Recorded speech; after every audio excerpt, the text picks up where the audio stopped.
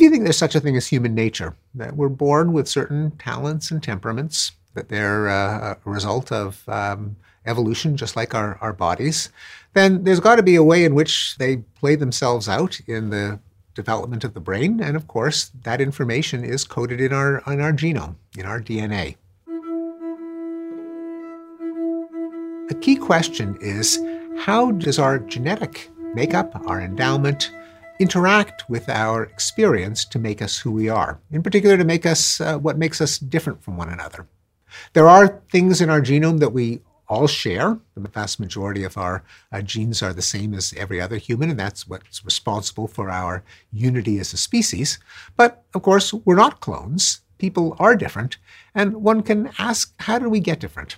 The chapter on children, on the development of children, in my book, The Blank Slate, was probably the most controversial of the 23 chapters, even though there were plenty of hot buttons in that book, such as politics and violence and sex differences and discussions of rape and murder and war and liberal versus conservative ideologies. There's a chapter of children that really got people hot and bothered. And it came from reporting what have come to be known somewhat informally as the 3 laws of behavioral genetics. Now, psychology doesn't have laws the way physics has laws, but there are findings that are so replicable over so many studies of hundreds of thousands of people that they almost deserve to be called laws. The first law is that all behavioral traits are partly heritable. What does that mean? It means that some of the variation within a culture between one person and another, what makes Jason different from Sam, what makes Emily different from Jessica, comes from differences in their genes. How do we know that? Well, nowadays we can have people drool into tubes and look at their DNA, and we find that there are massive statistical correlations between our thousands of genetic variants and any trait that we try to measure. But way before there was that technology, still really in its infancy, there were powerful but simpler methods of establishing the effect of genes. For example, you could compare identical twins who share all of their genes and their environment with fraternal twins who share half their genes and their environment. If the identical twins are more similar to each other than the fraternal twins, it suggests that their greater amount of genetic overlap has a role. And there are many complications and asterisks and digressions that have been worked out over the decades, but the finding is pretty solid. Or for that matter, you could look at the special case of identical twins who are separated at birth and raised in different families, sometimes different continents. And the finding is that they are remarkably similar, not indistinguishable, but more similar than two people who even grow up in the same family. So the first law is that all traits are partly, not completely, but partly heritable.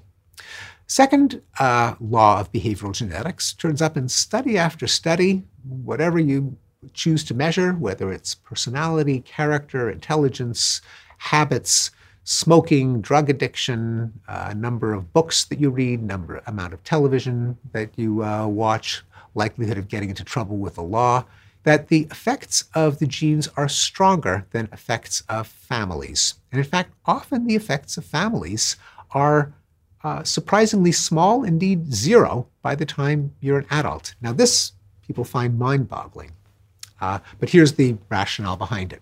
Remember those identical twins that were separated at birth and brought up in separate families? And they're pretty similar because they have the same genes, even though they were brought up in different families. Okay, well now compare them to identical twins that were brought up in the same family. Now you might think, wow, well they should be really similar because not only do they share their same genes, but they also share the same parents, the same neighborhood, the same older siblings, the same younger siblings. So they should be much more similar. And the answer is they're not.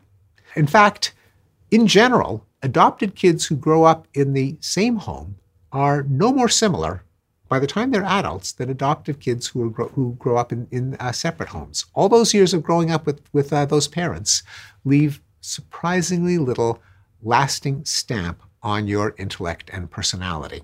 Now, by the way, this is not to say that your culture doesn't matter. culture does matter, as we see in comparing, say, Manhattanites with indigenous people in the Amazon rainforest or Papua New Guinea or Bedouins. Culture obviously matters a lot. But if you were to switch the kids around in different families within the same culture, you find that there's surprisingly little effect. Now, people find this mind-boggling because they look at parents and they look at kids. They see the obvious connection between how the parent treated the kid and how the kid turned out. And they say, well, parenting obviously shaped them. But the problem is that unless you're looking at adoptive children and their parents, you have a massive confound. Namely, the parents give their children an environment. Parents also give children their genes. Unless you have adopted families, you can't tease them apart. And when you do tease them apart with adoptive households, you see that genes matter much more than families. So the fact that parents who talk more to their kids have kids who end up with better language skills, the fact that people who spank their kids end up with kids who are more violent, doesn't necessarily mean that talking to your kids makes them better at language. It might just mean that people who talk more have genes that make them more linguistic, and they pass those genes on to their kids. People who are violent to their kids are more temperamentally violent. Their kids inherit that temperament. They're more violent too. This is a massive problem in a lot of social science research, where if you don't take into account the genetic overlap, you can misattribute effects of heritability and falsely think that they're effects of parenting. This, by the way, is an insight that comes from a psychologist named Judith Rich Harris. She never had a university job because she was kicked out of graduate school for not fitting the stereotype of a psychologist. She ended up turning the field on its ear by calling attention to these very robust findings from behavioral genetics that people tended to ignore.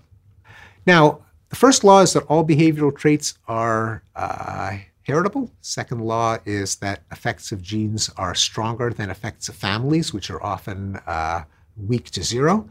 The third law is there's a lot of variation that is neither genetic nor familial. Now, people have a lot of trouble wrapping their heads around this because everyone thinks, oh, well, there's heredity, there's environment. The more heredity, the less environment, and vice versa. But actually, that turns out not to really be true. At least if you consider the environment to be something that you can really look at or measure, like the effects of families. Here's the finding. It's really not all that complicated. Let's go back to our identical twins who are reared together in the same household. Okay, they got the same DNA, genes are the same mother, same father, same older siblings, same younger siblings, same number of books in the house, same number of TVs in the house, same teachers, same everything. So they should be absolutely indistinguishable. They should be, clones.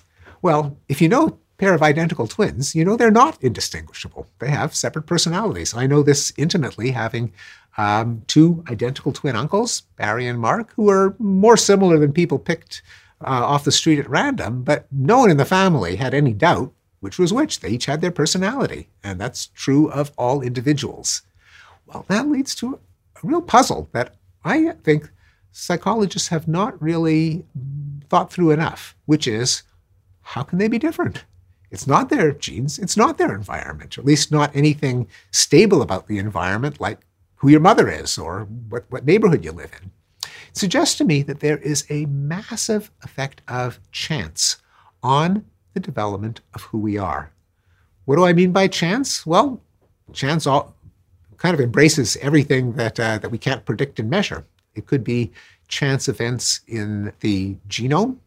New mutations happen with every baby, and when you have even identical twins who come from an egg splitting into two, there could be a mutation that develops in one fertilized egg and embryo, but not in the other. There are mutations that develop as in our bodies as we grow and develop that could be different in the two twins. There could be factors in brain development that the genes can't control down to the last synapse. It could be that growing axons in the brain of one twin zig in one day and they zag in the other. There could be random factors in development that you don't take into account when you just look at families, like, who got the top bunk bed? Who got the bottom bunk bed?